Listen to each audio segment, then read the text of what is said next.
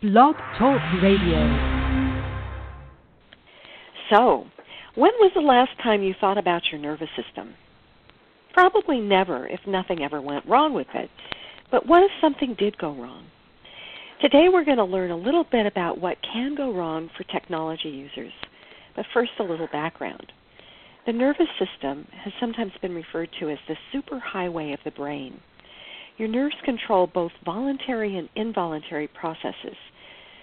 For instance, we can consciously decide to lift our arm or tap our foot, but we don't even need to think about breathing, keeping our heart beating, or digesting our meals. We use voluntary nervous system when we interact with computer keyboards, iPads, smartphones, or games. However, the nerves are sometimes crowded by other tissues in the body. Sometimes they have to go through tunnels or they are stretched around bones. And if those tissues surrounding your nerves crowd them for any number of reasons, this can result in numbness, tingling, pain, or injury. And if you've ever had a nerve injury, you know just exactly how frustrating it can be because they take a long time to heal. Hello, I'm Deborah Quilter, and welcome to RSI Help Radio, the show that brings you the latest news and information about repetitive strain injury. Today we're going to hear from one of our favorite guests, Dr. Robert Markison. Dr. Markison has been a hand surgeon for nearly 40 years and is clinical professor of surgery at the University of California, San Francisco. Welcome, Dr. Markison, again. Well, thank you, and thank you for all that you do for the now and for the future of hand-intensive humans. And we don't want to end up squirrels on digital squirrel wheels and wear our fingers and upper limbs to the bones. So you're fighting the good fight, and kudos to you. Or our nerves. But anyway, we're talking in the studio a little bit before the show, and you were telling me something really interesting. So before we get into the actual most common nerve injuries, which we're going to go through, let's talk a little bit about what you were saying about the proper clinical exam and also vis-a-vis the aging workforce population that is now at computers. Great. Okay. Well, listen, here's the point. We've got a hurried time in modern medicine. There are various reasons and forces behind that. But 90+% of patients I see in or out of workers' compensation claims have been inadequately examined for reasons of time. The 10-minute exam, the doctor's seen the nerve conduction studies, comes in the room, prefigured conclusion, you need a carpal tunnel release, let's go for it. If it fails, it's your fault. As opposed to really carefully examining clinical neurological exam neck to fingertips, finding out what's wrong, what conditions might coincide, what non-surgical remedies might serve, how ergonomics fit in, and so on. So the detailed examination can take 45 to 60 minutes, often under or unreimbursed in modern medicine, but nonetheless requires a fairly informed examiner, preferably in this case a currently board-certified hand surgeon. And there aren't a ton of us, but those who are in the field love anatomy and anatomical variation and patients themselves and want to keep them out of trouble. And what you're talking about is a clinical exam where you're actually touching someone. It's not doing an EMG, which is an electronic exam where they place little electrodes on your body and sense the nerve that way, right? So we're talking about a clinical exam. That certainly has a place, but the good old-fashioned clinical exam where the doctor's not distracted typing on a laptop or mobile device to do an electronic health record and please the government's mandate to do so, but rather thinking about physically examining the patient, clinical neurological exam from neck to fingertips, considering any and all possible abnormalities, starting in brain, going through the cervical spine and brachial plexus and then peripheral nerves in the upper limbs, and considering anything that might be simply remediable, and also in the aging workforce that may have bypassed any possible savings or hope of retirement. They're on 2, 3, or 4 drugs, maybe statins for cholesterol, maybe they got other conditions, prediabetes, diabetes, thyroid disease, and so on. So you're thinking of a constellation of things, the metabolic machine that makes us run, the endocrine system that makes our glands and 3 trillion cells happy, and all of this stuff is knitted together and must be considered in the logically connectable domains in and out of the limb. So, if we're talking about the most common nerve injury, what would that be? And I've heard you say twice now, and this is something that I'm really picky about as well, neck to fingertip as opposed to fingertip to neck. Why is it so important that we're looking at the neck? Well, it's important that before that, obviously we're looking at brain, and we have aging stroke victims who might have modest capacity. We're looking at amyotrophic lateral sclerosis, ALS, Lou Gehrig's disease. We're looking at Parkinson's and tremor. We're looking at any neurologic disorder, including cognitive loss within presenile dementia, Alzheimer's, and so on. So we're looking at brain, including post-traumatic stress disorder and brain-injured returning soldiers and people who've fallen down the steps. So on. That's really, really important. So then we go on to the neck, because the neck is a major processing center. The head's a bowling ball resting on an unstable strut called neck. You can use it as a bank account for stress and tighten up muscles and straighten up the neck where it should have a gentle, what we call lordotic curvature.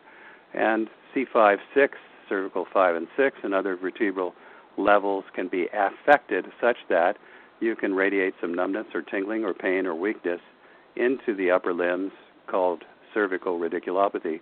That'll masquerade as and or coincide with a peripheral entrapment neuropathy. So, yes, certainly check the neck. And checking the neck. So what you're saying basically is that if something goes wrong with those upper cervicals, the vertebra in the neck, they can pinch and lead to numbness and tingling all the way down to the fingertips, which might be misdiagnosed for something else. Exactly. It must start with a brain exam, consideration of central nervous system, then go on to the neck to see if there is a contribution from neck. And obviously we're in a field of gravity lifelong, and they're like a cereal box, allow for some settling during shipment, which can be narrowing of intervertebral spaces and the consequence, and the windows, foramina, through which the nerves pass, such that you've got some entrapment. It may be tolerable until you're head forward, limb forward, palms down, hovering over a mouse or a computer, and could be asymptomatic until you go in the yoga studio for downward dog, plank, and headstand and handstand. But then trouble can begin. So the nature of the neck and how it works and how you examine it, including having the patient turn left or right, and gentle compression called axially loaded Sperling's maneuver, done gently, to see if there's any response, and then very gentle palpation of the base of the neck for nerve roots going through foramina that may be troubled.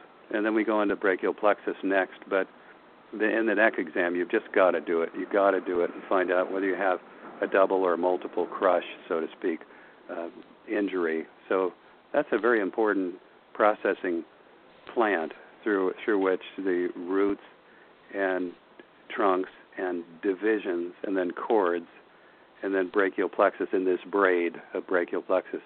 It's all coming from the neck, and the variations in neuroanatomy, even at spine level, are pretty stunning. So what is the most common nerve injury that you see in your practice? Okay, so carpal tunnel probably, or people with self-perceived or incorrectly diagnosed carpal tunnel, but that comes up in the popular lore and the patient consciousness and their wanderings on the internet vis-a-vis everything that tingles is carpal tunnel to proven otherwise. And again, I kind of gently oppose that, because most of the time these people have been not inadequately examined. But carpal tunnel syndrome besets a fair percent of the population, but it's difficult to gather those numbers. We don't have a neurological census in America. In countries with long-term data on carpal tunnel syndrome, we know that it's fairly prevalent, whether or not someone's working. And again, not everything that tingles has been tingly because of a work effort. But suffice to say, it's very specific, right? When you're having carpal tunnel, it's a very specific tingling in certain fingers that you would feel.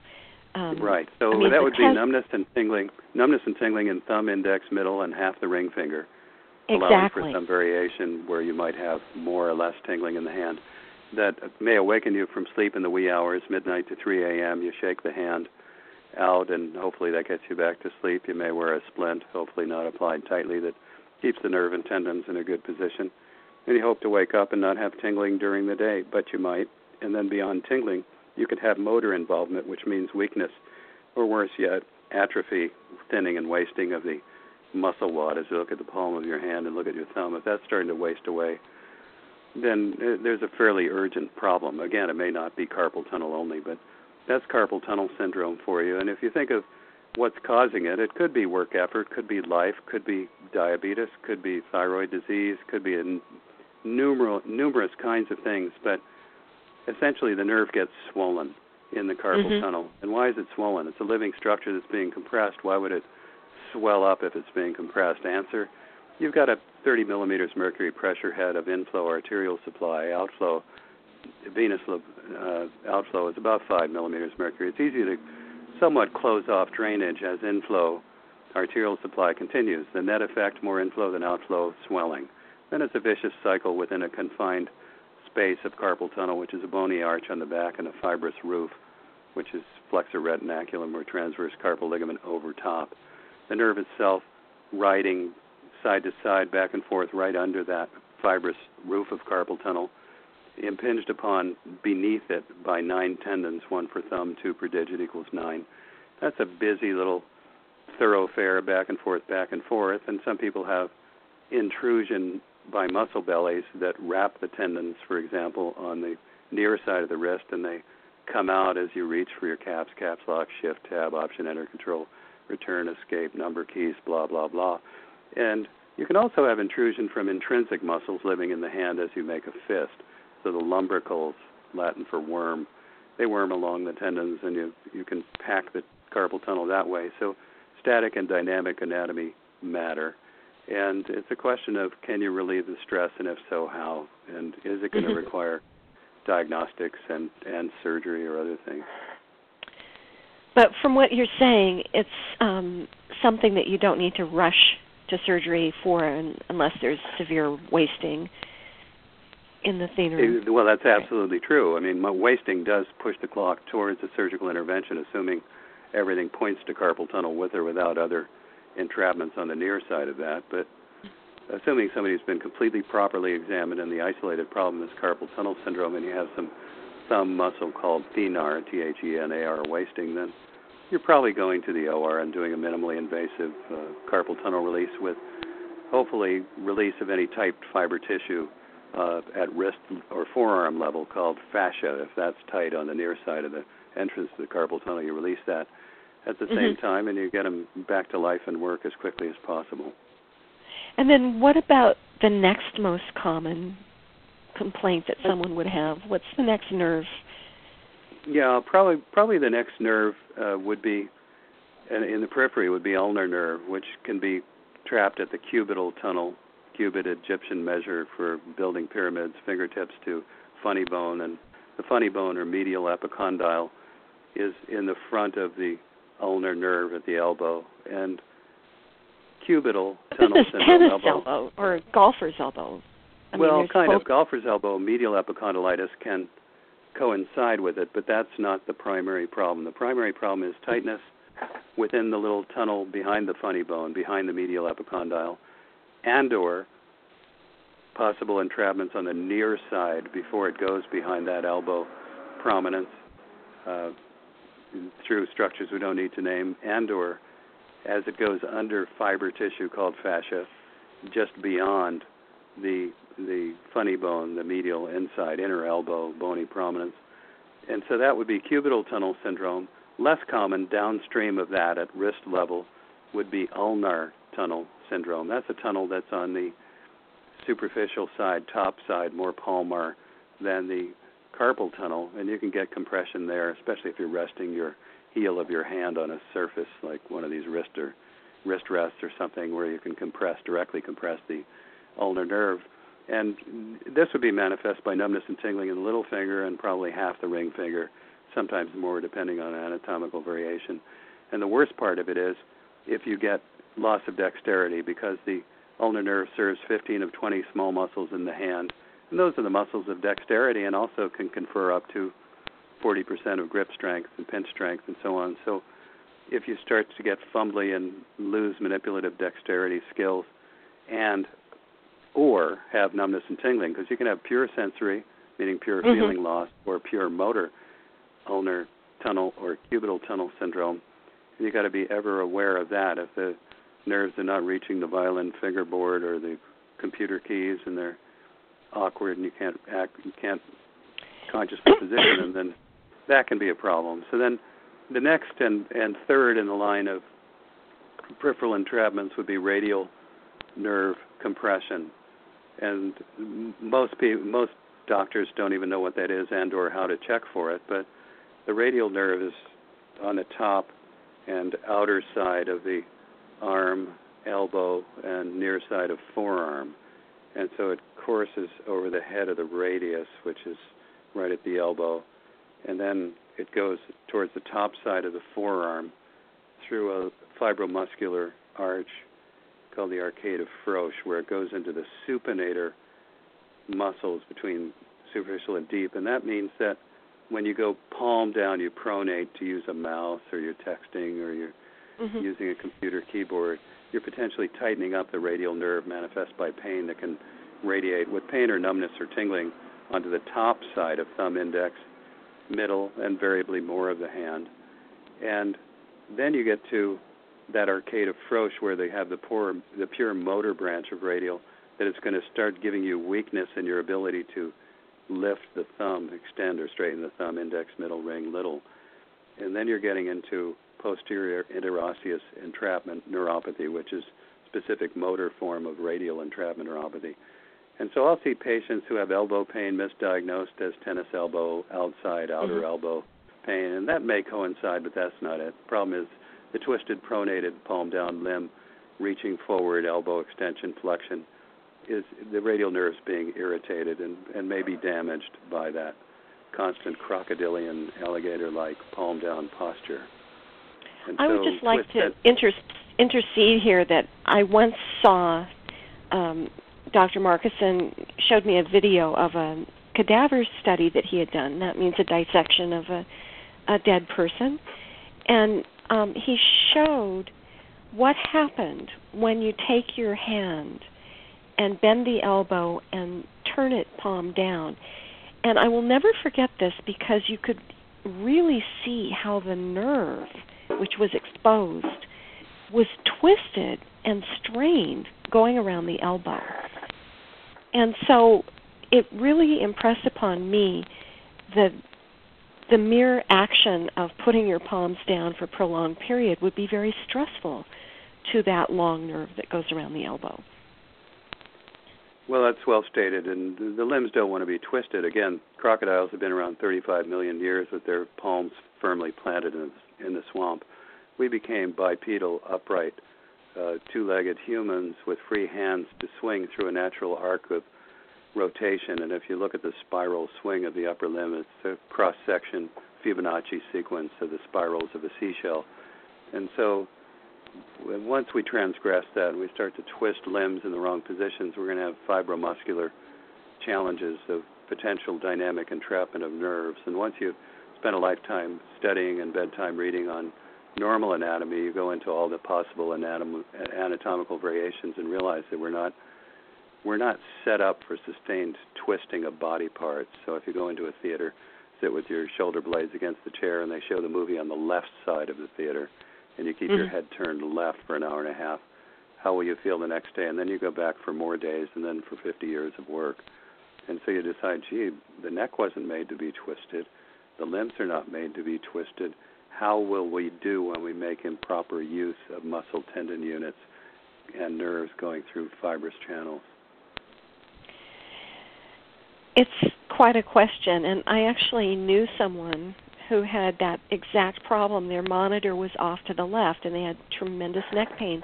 Went to the doctor and got a very strong drug, very strong, I think it was an NSAID, that could do, great damage to your stomach and everything else. And all this person had to do was move their monitor and center it, and also do some neck, turn your head occasionally in the normal range of motion. There was not a need for a strong drug. And it's too bad because these things are a concatenation and domino effect of bad things. Because you take a nonsteroidal anti-inflammatory medication to excess and it starts to hurt the stomach. Then they give you some acid blocker, proton pump inhibitor, Prilosec, omeprazole, and that immediately starts to deplete absorption of vitamin D, B6, B12, C, and A. And then suddenly you're not absorbing vitamins, your vitamin levels drop to the basement, all in service to a quickly written prescription that did not attend to ergonomics and teaching a person proper use of self, form, function, fit, and failure avoidance. And so all these things back up to an understanding of how to be the good steward of your 3 trillion cells, 86 billion in the brain, 1+ trillion synapses knitting brain cells together centrally, and lucky if you can work safely and lucky if you can cross the street safely. Yes, but, with all these injuries, I think the thing that people don't know when they get injured is they think it's like a broken bone or a cold or something that's going to go away in a few weeks.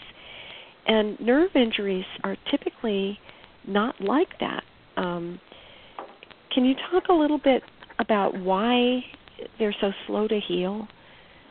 Well, you're healing long cells. I mean, if you look at the spinal cord and the cell body, and then you look out at the end of a nerve out in the fingertip, I mean, these are almost 3 feet long, 2.5, 3 feet long, and it's a system, a very long cell in the body that has to regenerate everywhere from nucleus to the myelin, which is the insulation. So if you have a copper wire, it's insulated with plastic. You have a nerve, it's insulated with myelin, the biologic insulator, for nerve conduction, and all the potential points of entrapment along these long cells. It takes a while. And so, and again, this is going to involve the multifactorial aspect of a compulsively complete examination, addressing any and all possible ergonomic refinements that could accelerate healing, looking at metabolism, looking at endocrinology, simple blood testing, and then figuring out whether a person is sufficiently verbal to substitute voice for upper limbs, because you never assume that successful treatment is going to let them self-subject to the same way of doing things. But nerves are notoriously slow to heal because these are very long cells. The metabolism is very complex, dependent on the metabolic machine, endocrinology, temperature. Cold nerves, there's a steep nonlinear drop-off in nerve conduction velocity with tissue cooling. We've learned that from frostbite. And so cool-handed, cool upper limb patients, it's tough. I mean, it's tough to heal them. They learn by biofeedback, autogenic self-hand warming, so that at least they have a fighting chance for these temperature-dependent structures. And then all the points of potential entrapment along the way from brain to fingertips are on the table. We mentioned that before, Dr. Markison. You mentioned double and triple crush. And right. Can we explain about the idea of a crush being a place where the nerve is compressed? So typically that could be at the brachial plexus, the elbow, and the wrist. Those are 3 places I think you could, that would be a triple crush, right? And then a double crush could be the elbow. Right. We haven't mentioned en route to the carpal tunnel, hence the need for detailed examination, that there are multiple potential points of entrapment of the median nerve, like median strip on a highway going down the center line of the palm surface of the forearm, wrist, and hand. But you have to consider that there could be, as in a case operation I had to do a few weeks ago for the lady who diagnosed, quote, carpal tunnel syndrome, never adequately examined. And I put on the brakes a second opinion and a work comp claim saying, I don't see evidence that they really checked above elbow, at elbow, in forearm, through forearm, before coming to conclusion carpal tunnel release alone would be adequate. So she had obvious entrapment at 4 levels of median nerve. Oh, my gosh. Lacertus fibrosis, pronator, superficialis arcade, all before you get to carpal tunnel, plus carpal tunnel. And so in the OR, and I do things under local with sedation as much as I can, sometimes regional blocks, and I'd like to have the patient comfortably interact with me, a little sedation, but consciously move this, move that, so I can see dynamic anatomy, dynamic entrapment, flex the elbow, turn your forearm over, and so on. So we're in there. Obvious entrapment at all 4 levels, so carpal tunnel alone would have been inadequate, the release of that alone. So multiple entrapments within a given passage of a nerve somewhere between above elbow, forearm, and wrist carpal tunnel. So that's just one piece of the puzzle, but the puzzle continues as you consider neck. Then you consider brachial plexus beneath anterior scalene, which is a strap muscle at the base of the neck, and or pectoralis minor, which is a chest wall muscle near the shoulder. And plexus can be trapped above, behind the collarbone, below the collarbone, and there are almost 40 anatomical variations of brachial plexus with infinity in between. You're checking all of this stuff and seeing. So neck, crush number 1, plexus, crush number 2, crush number 3 plus would be upper limb level difficulties. Again, cubital tunnel, I mentioned, elbow level ulnar nerve compression. But if you have ulnar tunnel syndrome at the wrist and you release cubital only, and you've got bona fide electrodiagnostically confirmed wrist level, you'll get a partial or maybe no success from the elbow only procedure. Same, as I said, with median. Same with radial. If somebody's unschooled in the multi-level entrapments of the radial nerve, then you'll get a so-so result. And again, everybody blames the patient when it doesn't work out. It's often the examiner's time crush and or lack of knowledge base and or time, just this time craziness where you got to figure it out in 10 minutes, or you as a medical practitioner are flogged by higher powers. So the real deal is to consider that it could be a multi-level crush, and it doesn't mean game over, jigs up, no way to get, to do it, fix it, but you really have to examine every single patient unbelievably carefully and maybe repeatedly. Yes, that's incredibly important information for people to hear, especially if they're planning a surgery without having sought an expert second opinion about it. So, right. And this isn't a sandwich sign for me as the uber expert, because I believe that any board-certified hand surgeon who's maintained his or her certification and studies daily normal and abnormal anatomy is fit, ready, and worthy of doing these things, surgically or non-surgically. Yes. But it sounds to me from what you're saying like there's really no quick fix. The nerve heals in its own time when it's held in a, when it's not constantly re-stressed and re-injured by, straining it. But there's no magic bullet. There's no special drug that people can take to heal their nerves. It's really a question of time and taking good care of your neutral posture and not further or re-injuring yourself. Yes, but again, never forget metabolic and endocrine aspects, the backdrop in which we all live, because a little vitamin D deficiency can ruin you. A little bit of high uric acid can ruin you. High glucose can ruin you. These are all things that are somewhat controllable, and so you want to make sure that you've been fine-tooth combed without drawing all the blood out to really figure out this stuff. But let's go on the positive, bright, sunny side of the street for a moment.